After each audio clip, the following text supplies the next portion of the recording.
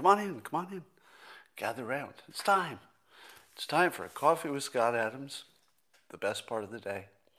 Every single time, just when you think the streak is going to be broken, and you think to yourself, well, maybe today's the day, there's something else during the day will be even better than the simultaneous sip, and then midnight comes and you say, nope, once again, best part of the day.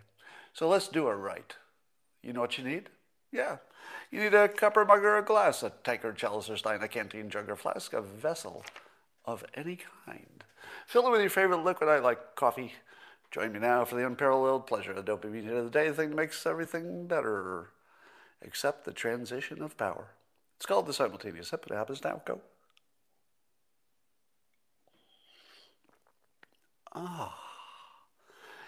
You know, sometimes you can't sum things up with just one word, but sometimes you can. Sublime. Well, it is so nice to have all of you here.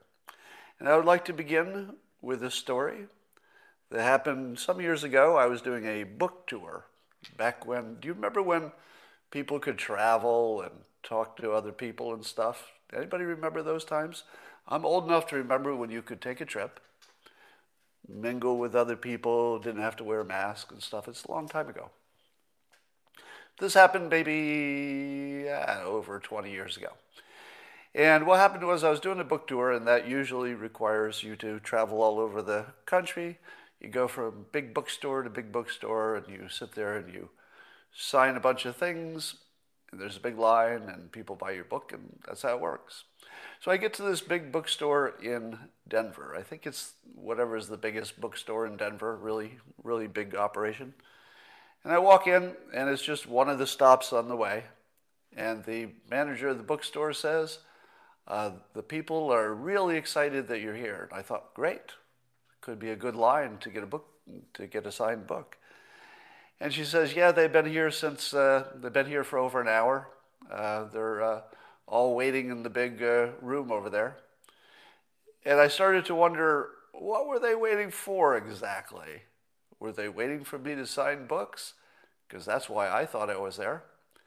And then the manager told me, no, they were waiting for my speech. And I said, what? And apparently, a large number of people had gathered with the impression that I was going to give a speech.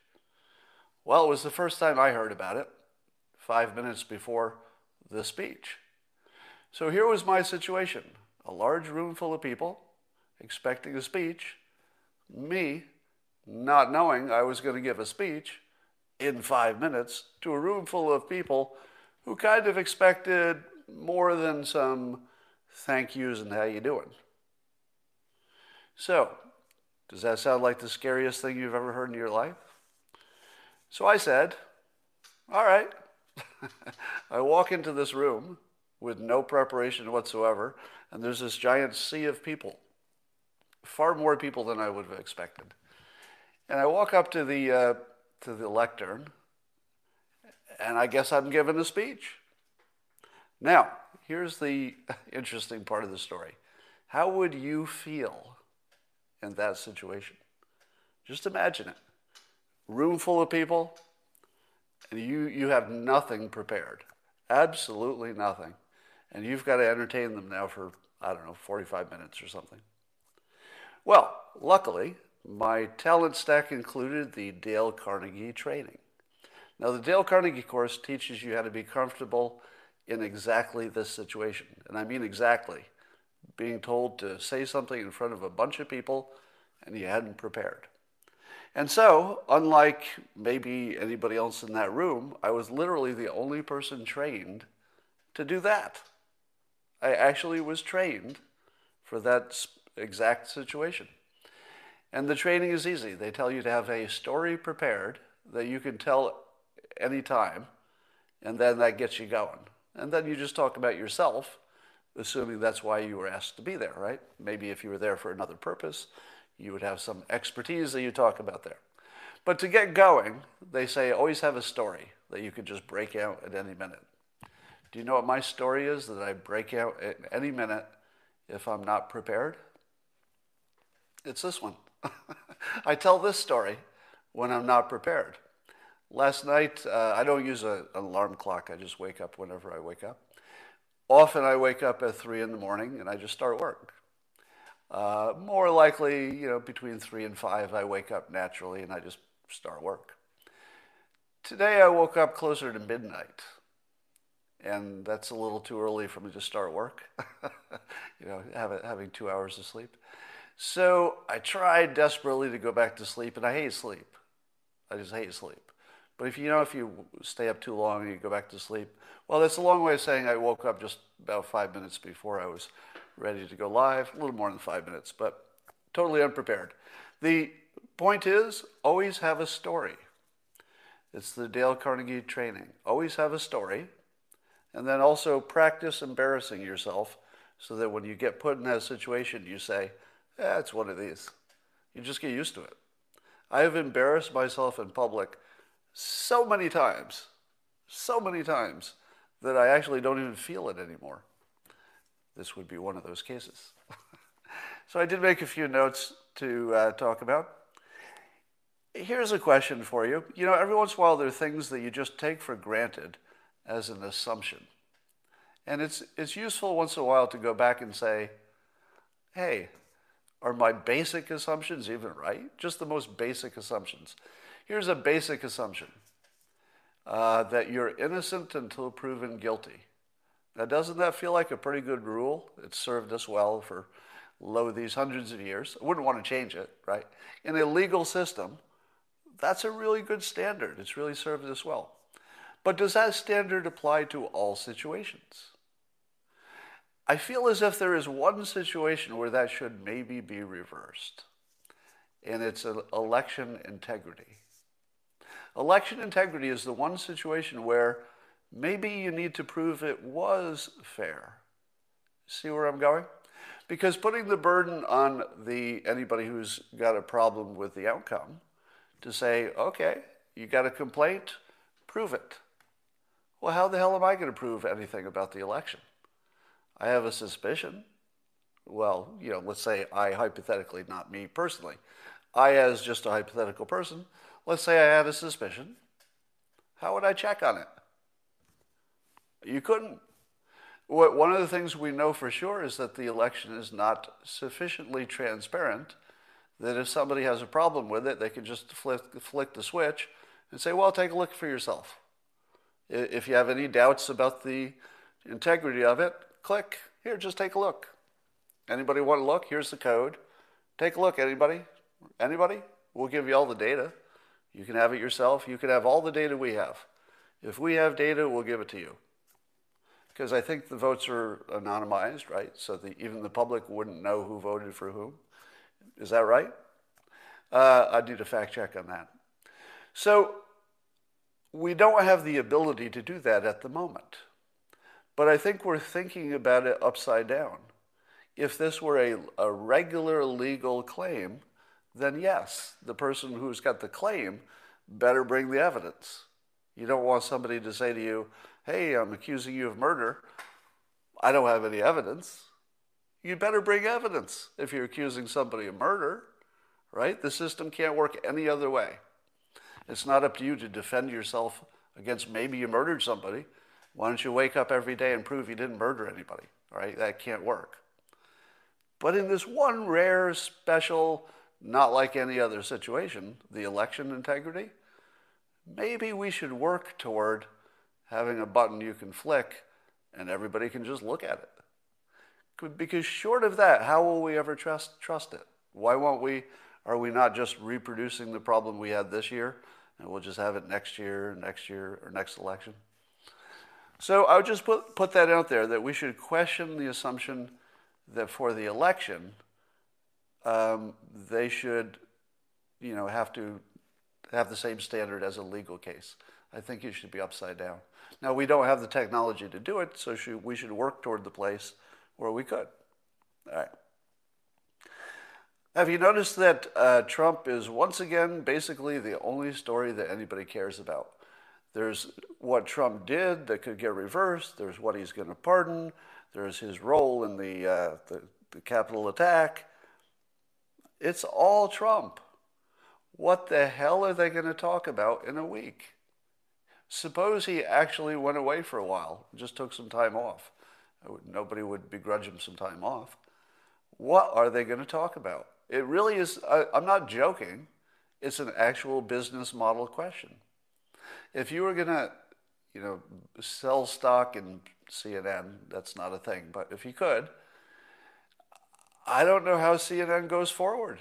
I don't even know how they could possibly imagine they would be profitable in the future. I feel like they're 4 weeks away of running out of Trump stories. And then what do you do? I feel as if it's going to become this ghost entity like CNN and MSNBC.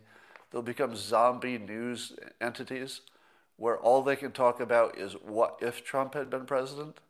See, it's going to be an entire imaginary news network, at least two of them.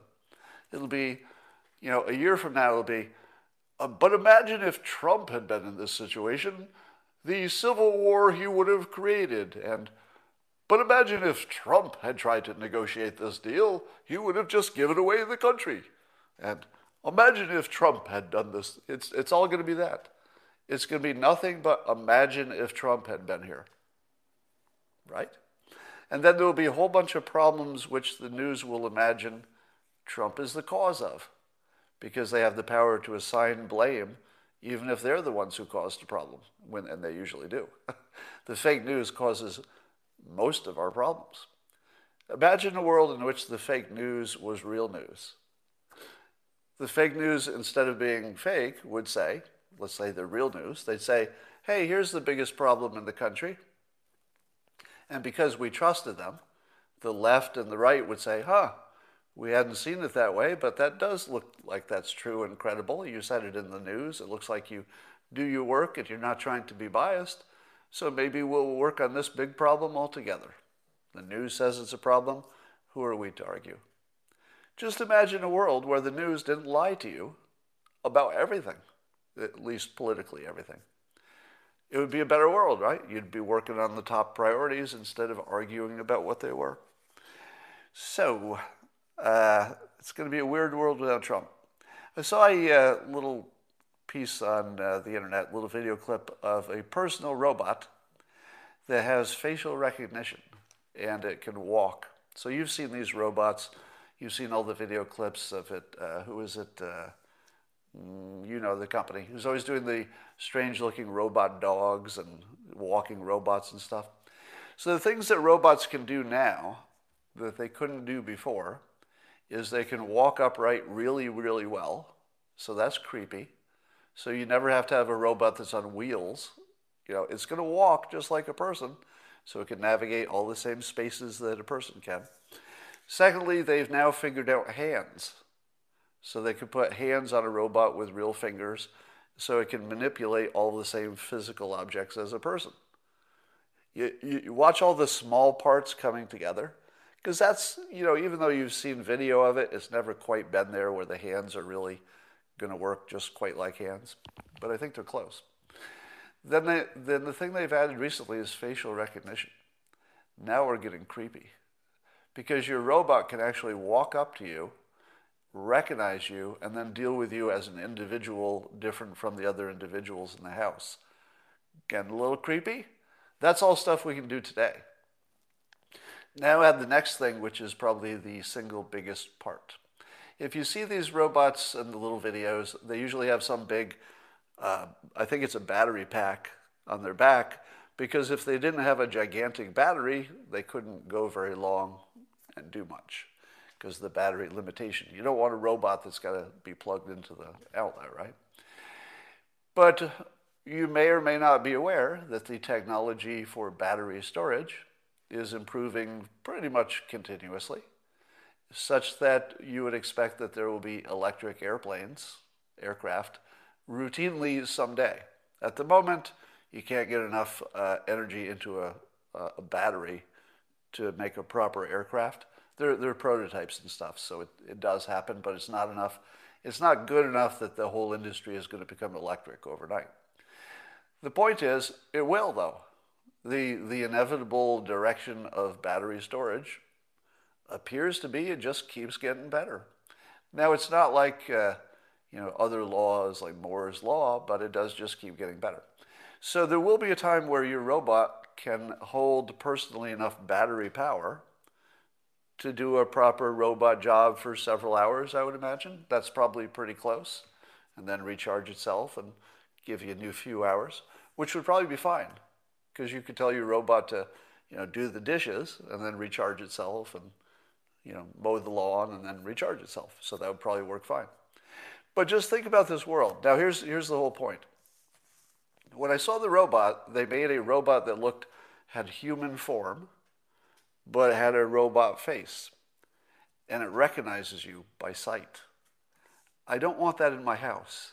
I don't know about you, but once the robot can recognize me by sight, I don't want that thing in my house because it's connected to the internet. It's got eyes. It's got cameras. That's a little bit too intrusive because if my robot's watching me, let's say, do my bathroom stuff, then maybe the whole world is because that robot's connected to the internet. So that's a little bit intrusive. But how about this? Suppose they change the robot to look like an attractive human being. Now, they're going to have to get it really, really close to human because of the uncanny valley effect. If you get it close to human but not, it looks like a zombie and it's just scary. Ooh. So it's got to be really, really spot on to looking like a human being. But guess what? We can do that too. If you've seen the real expensive sex dolls, they can make something that looks pretty darn human. And if you've seen them, Hollywood, what Hollywood can do with robots, etc., they can make the facial structures move just like human. We're really close, really, really close to a robot that looks like an attractive woman and lives in your house. And I feel as if that might be the dividing line between wanting a robot and not, as if you could make it look like an attractive human that you know is a robot, so you'll keep your hands off it. So you don't want any sexual harassment of robots, but you know it's coming. There will be sexual harassment of robots, no doubt about it. All right, so that's coming. And that's all in your lifetime, by the way. Probably, except for those of you who are unusually old or have comorbidities, most of you are going to be in a world where at least rich people have honest-to-God, walking, talking robots that interact with you. That will happen in your lifetime. Amazing. Most of the news that I'm watching and most of the stories on social media have taken a singular form. And that form is different ways that Democrats can punish Trump and punish his supporters. It turns out that that's most of the news now. Most of the news is about Trump, but the flavor of it is how to punish Trump supporters and Trump. Now, nobody would be too surprised that people say things, there's hyperbole. I'm sure people on the right have said something similar at some points about the left. But I'll tell you the thing that's starting to get to me. There is a nonchalantness to the way the left is talking about this that is chilling. And I don't know how often a nonchalantness about punishing an entire class of people has ever happened before, except, you know what I'm going to say, right? You hate to use the Nazi analogy because that's, if you do, you've given up on being a credible person, I think. Anybody who makes a Nazi analogy. But I will just say this one thing. The nonchalantness is absolutely the same vibe as Nazi Germany. Now, I'm not going to make the analogy it's just the same as the Holocaust because nothing's like the Holocaust.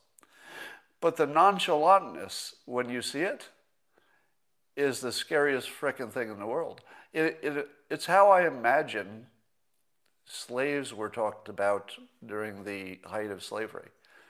Don't you imagine that the slave owners would talk about the slaves as in just literally property? That's how Republicans are being spoken about by Democrats. They're being talked about like property. As in, we'll just punish these guys then none of them will get jobs. We'll put them on a list. And it's gone beyond even anger. It doesn't feel like anger, does it? It's gone from anger, which I understood, because Trump is he's a provocative character, so you get anger. I get response. I get, cause and effect. I get all that. But nonchalant evil, where you're not mad anymore, it's just routine. Routine evil is a whole different level. All right, I get people acting out, getting mad, saying things they shouldn't have said, things that will get you canceled from Twitter, but it was, you're in the moment. You had something to beef about. But once it gets past that and you won, see, here's the problem. The Democrats won. If you won and you're still looking to punish the other side nonchalantly, like it's no big deal, it's time to start worrying about that. But we'll see how far that goes. A lot of interesting things about this attack on the Capitol. One of them is that so-called media personality, Baked Alaska. Have you heard of Baked Alaska? You've heard of him since the 2016 election. He's a right-leaning character he's a media personality, I guess, so he gets in the news a lot. And he's one of the people who was live streaming and taking pictures of himself in the Capitol, so he was part of the Capitol assault. But he didn't have he didn't have a mask, and he was broadcasting himself. What do you think about somebody who is part of a insurrection/coup who isn't wearing a mask and is live streaming so that everybody knows you're there? What is he thinking?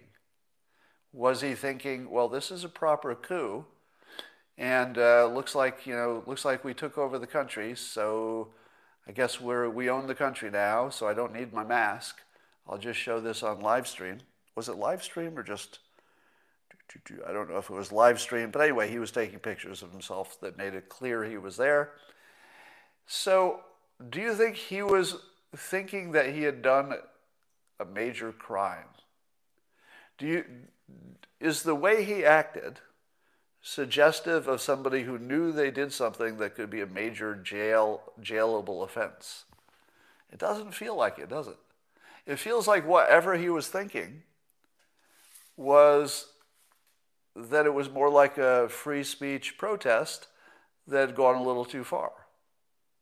I don't feel like you turn the camera on yourself and say, here I am in the middle of the Capitol, unless the way you thought of it at the moment was as a protest. The evidence just does not suggest he was there to overthrow the country. But he'll probably go to jail because, have I mentioned, there's a nonchalantness about punishing Trump supporters. This does really get to the question of who influenced these people and where did their own responsibilities stop? Because here's somebody who literally seems to have been tricked, or maybe not intentionally, but he was fooled into being part of what looks like an insurrection or a coup attempt, and clearly he didn't think he was part of it. It's obvious that he was not thinking he was part of a coup. What was he thinking? Well, he was probably thinking he didn't like the result of the election. All right, there's stories about Trump allies selling access to Trump to get pardons. Now that's pretty ugly business. But the problem with this pardoning, and of course now the left is saying that all the pardons should be overturned, etc. But the problem with the presidential pardon is it's either absolute or it doesn't exist. So I could see getting rid of presidential pardons completely. Yeah, I can see you could make the argument. I don't think I would go there, but I can see you could make the argument. But there is no way you can make a reasonable argument that Trump is the only one who can't do pardons. You got to be consistent, because the pardons are always about a guilty person, pretty much. It's just always about guilty people. So you can't say that pardons should not apply to somebody who is lobbying for it, because that's how it happens. Somebody is lobbying for all the pardons. There's no exception to that. The president doesn't have his own list. It's people lobbying him.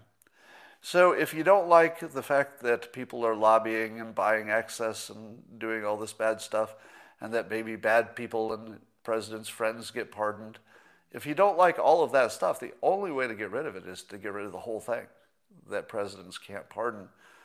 And unfortunately, I don't think that's a good idea. I kind of like having that last control just in case.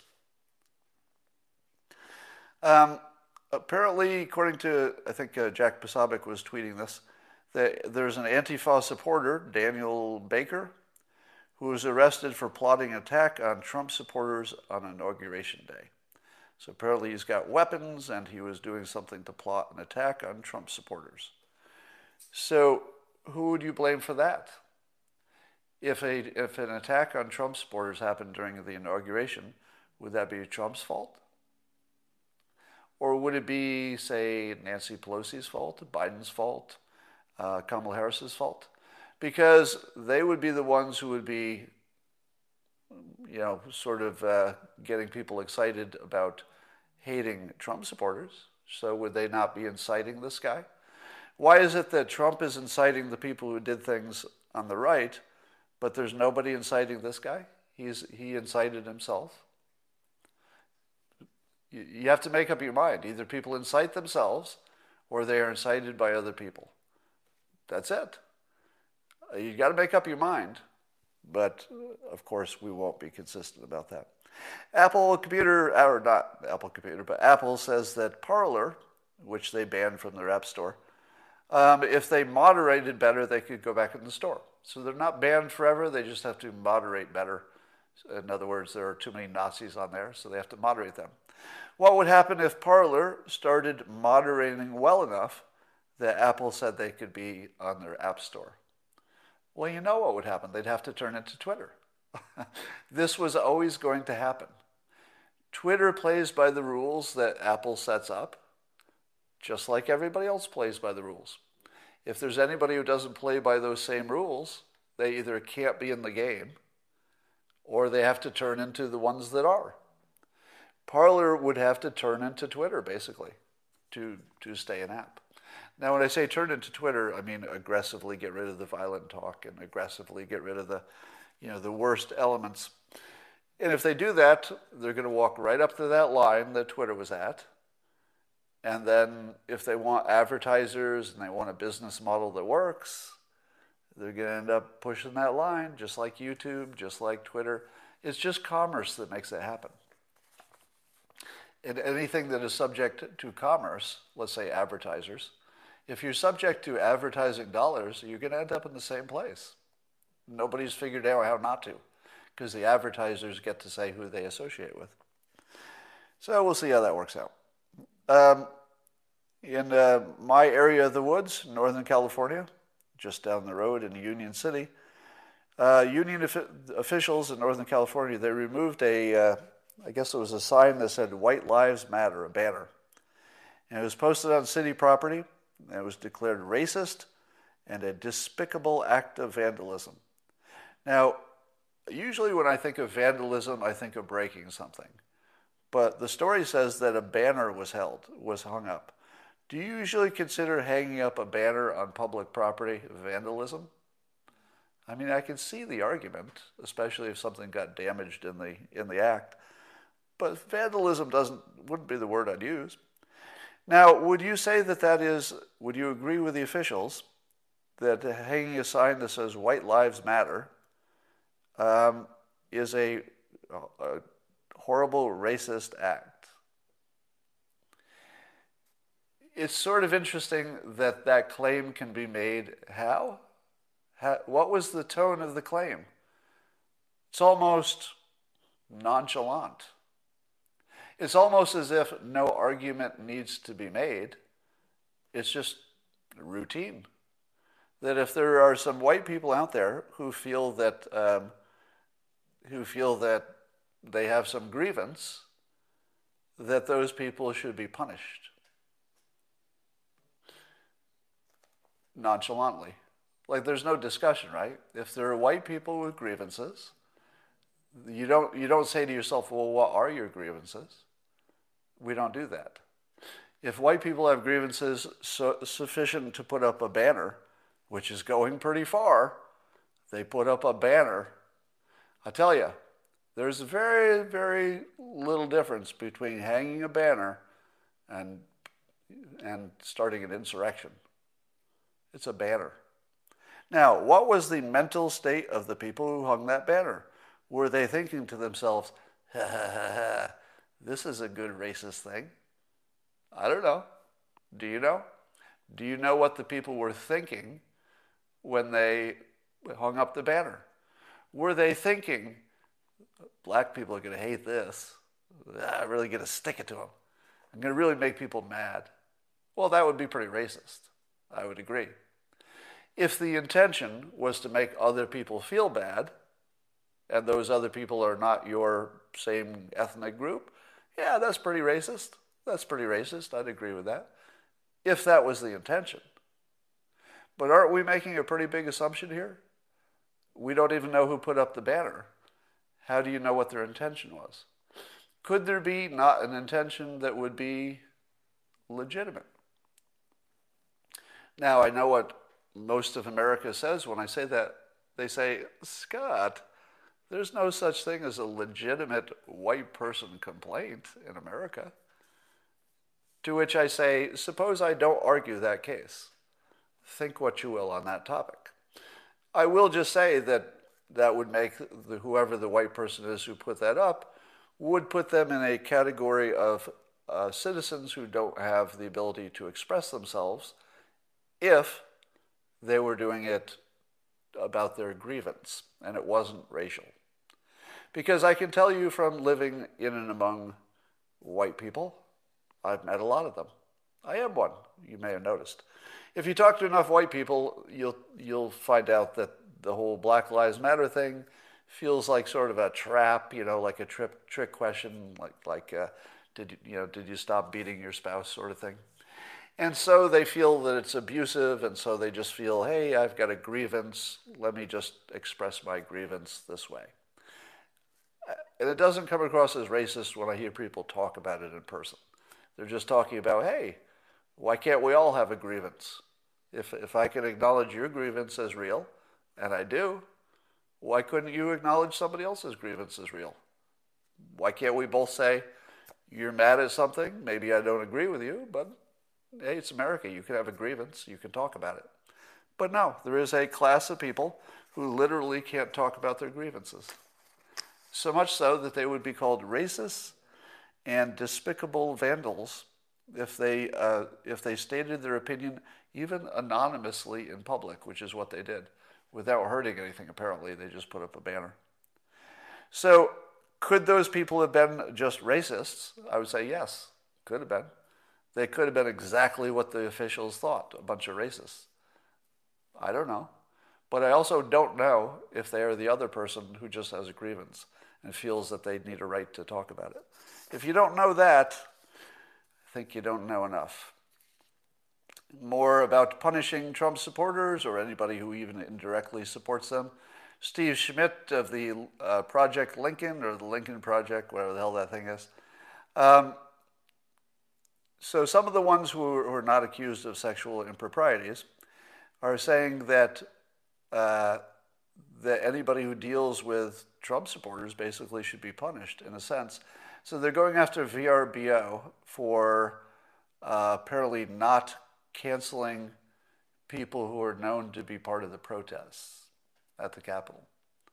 So there's pressure on VRBO to cancel contracts for people who are legal citizens of this country, who had a legal contract and were, I think he's including the ones who were just protesting and were not arrested for anything. Does that seem fair to you? Do you want to live in a world in which companies won't do business with you because your political enemies told them not to? That's the world they're trying to create, where you can't do commerce if your political opponents are strong enough to make companies stop dealing with you. That's happening right now in this world right now. Now, you know where that ends, right? So you know there's a logical end to that. Um, I would say that the obvious path to this would be massive bloodshed, which I don't want.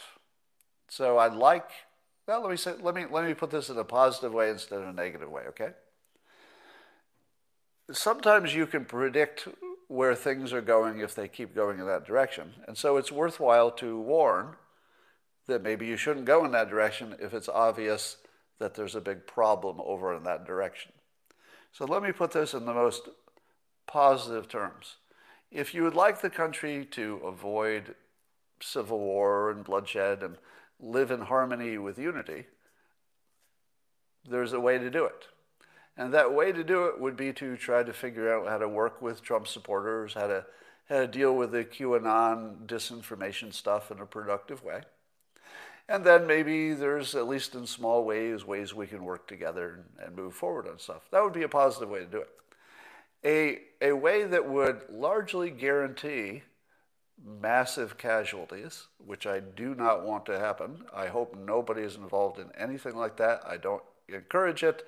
I discourage it. I disavow it, okay, as strongly as possible.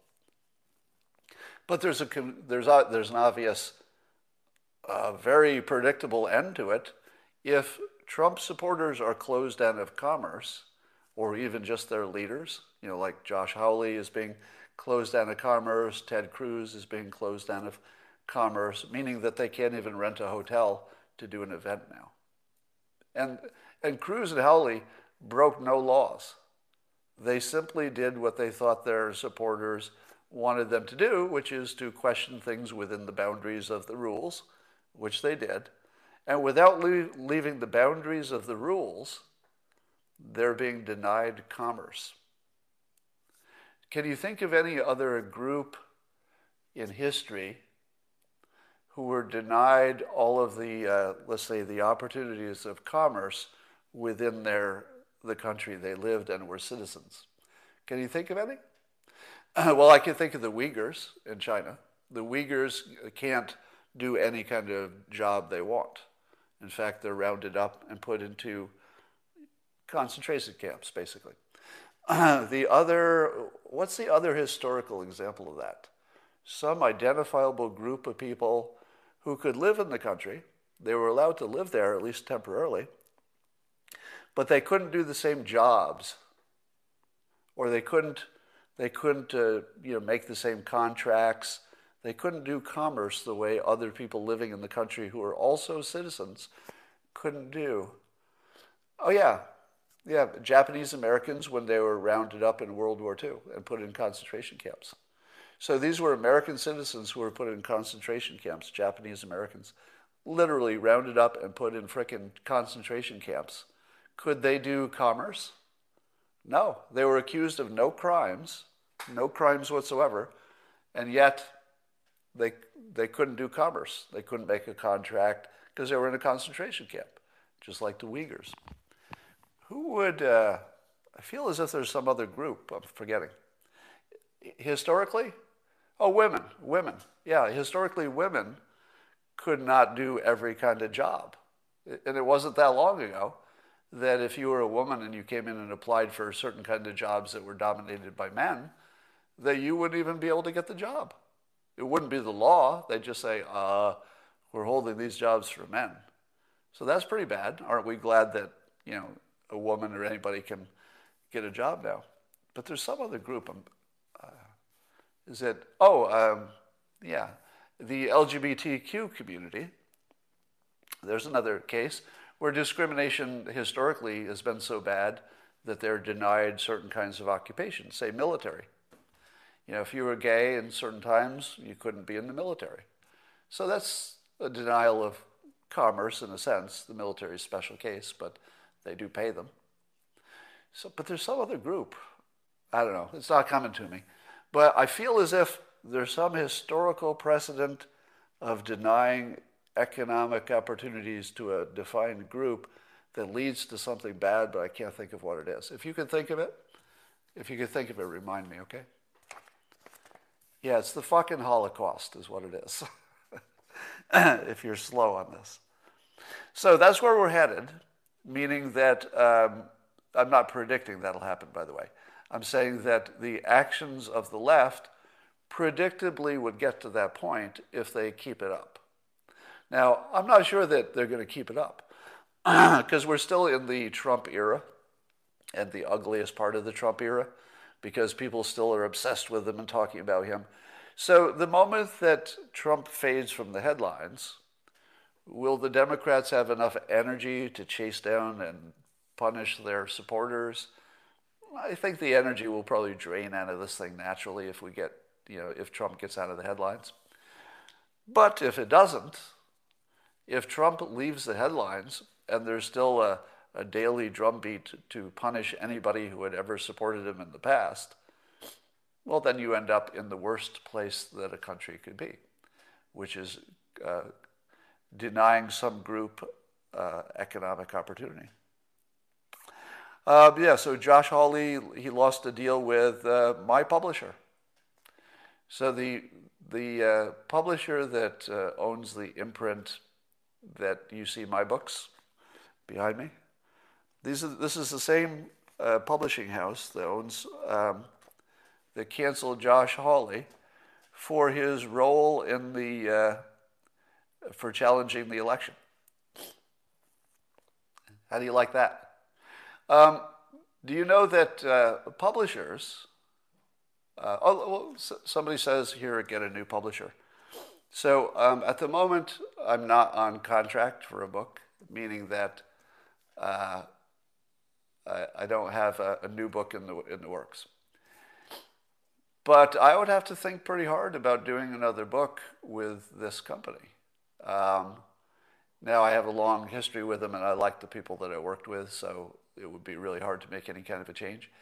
But if I did not have such a strong, 20-plus year relationship with the individuals who work there, and it was just a company, so I'm loyal to the people, not the company, if you know what I mean. Like they're just people that I've worked with for a long time, and I wouldn't want to ruin that. But if it were just a company, I would drop them in a heartbeat for that. But I don't even know if that's a good thing. I don't know if that's a good thing. So let me voice my objections publicly. So this is, the company that owns the imprint for my publisher. This disgusts me.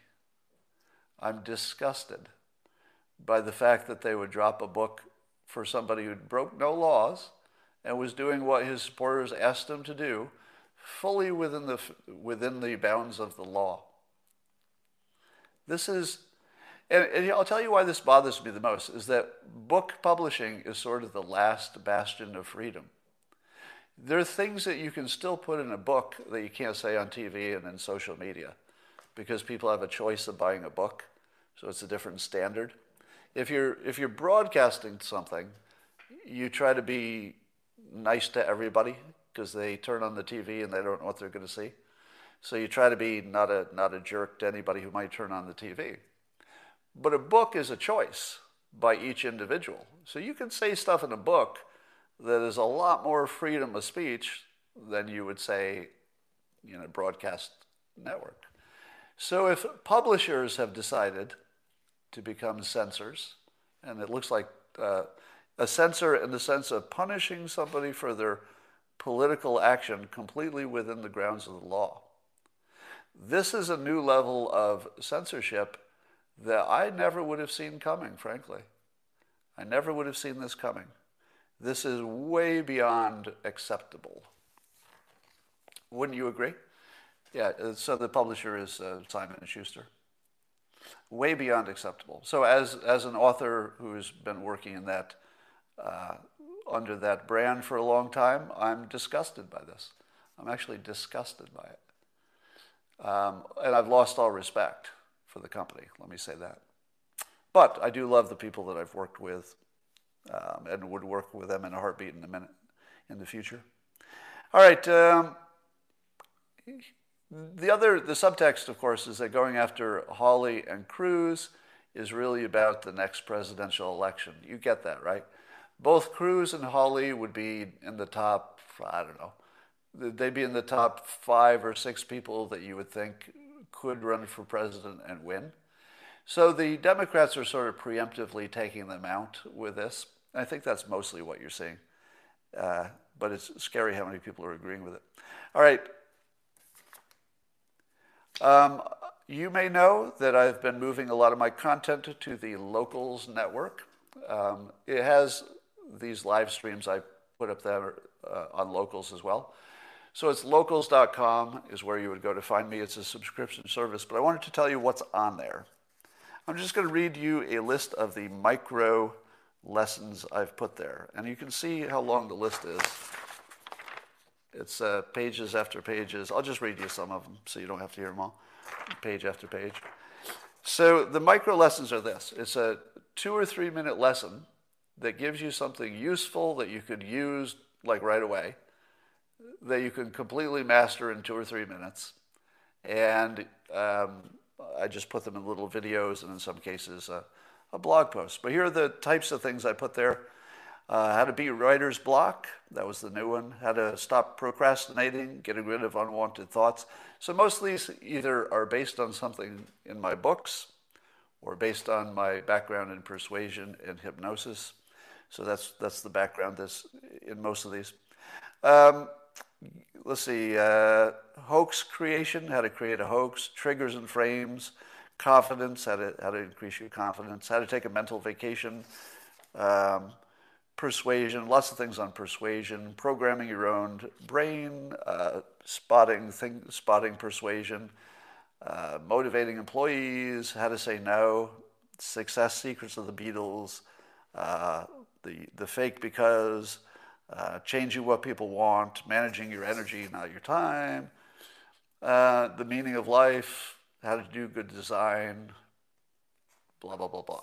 All right, so you get a sense of it. It's about tips for success and persuasion and being more effective.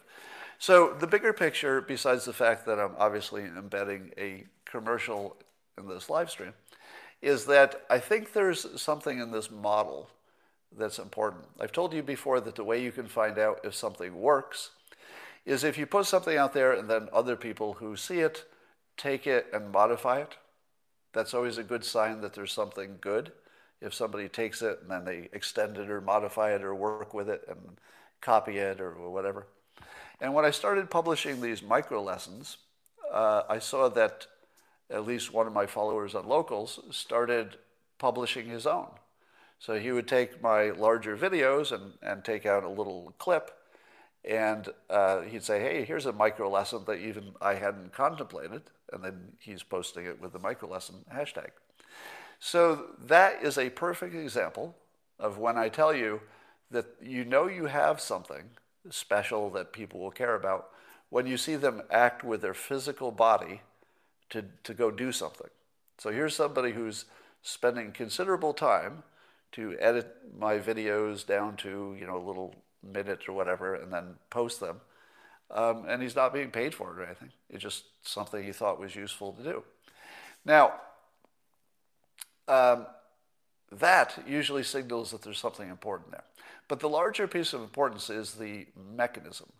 I have this hypothesis that because our attention spans have shrunk because of tweets and technology, etc., so we can no longer sit down and read a book as easily as we could. Now we can read a tweet and then move on to something else. So what if you take learning, the ability to be an effective person, that's usually what I talk about, just how to be effective in life, how to be persuasive, how to program your own mind, how to know how to operate in the world.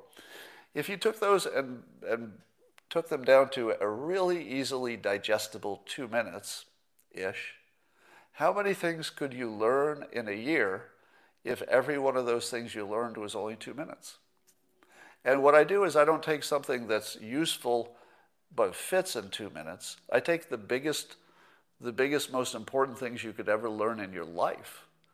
Things that would change the whole course of your life. And by the way, people tell me that all the time, especially the people who've read these books. They talk about how it's completely changed the course of their life in a variety of ways.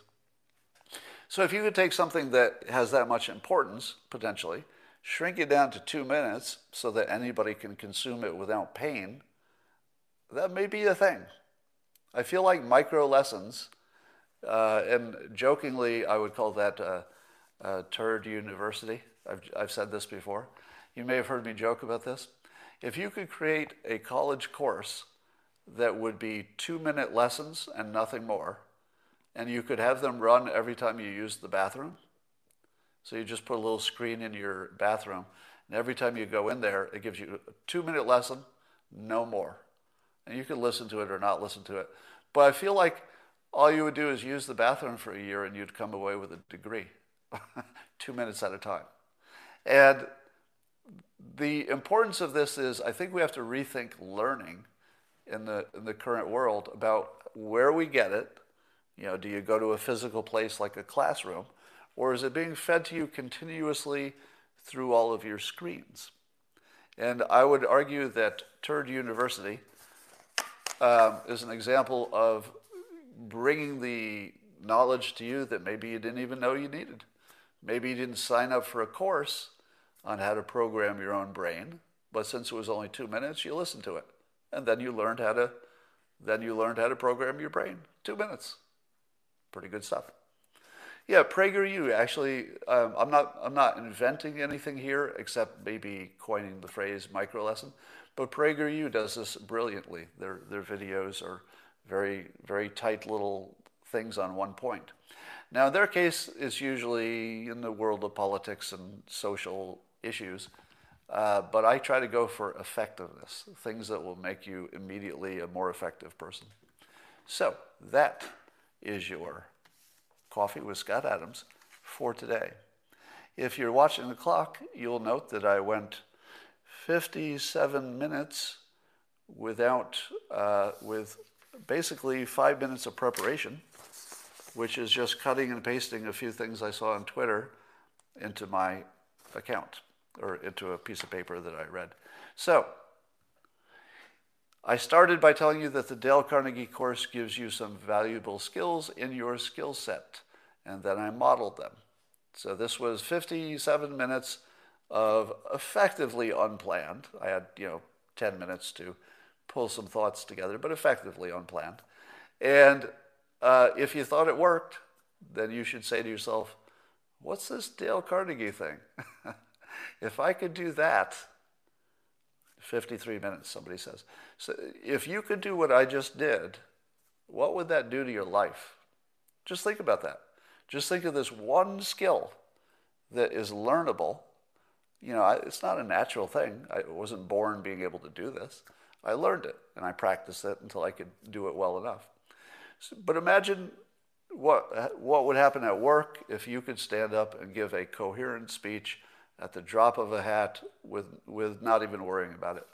What would that do to you? Your whole life would be different if you could stand in front of a group and confidently say whatever you want at the drop of a hat. That's just one of probably 50 different things that you could learn on Locals that would make you more effective. That is all I have for today, and I'll talk to you tomorrow. And by the way, somebody just suggested overcoming fear. I might actually make that a micro lesson. This is how they get formed. All right, that's all for now, and I'll talk to you YouTubers tomorrow.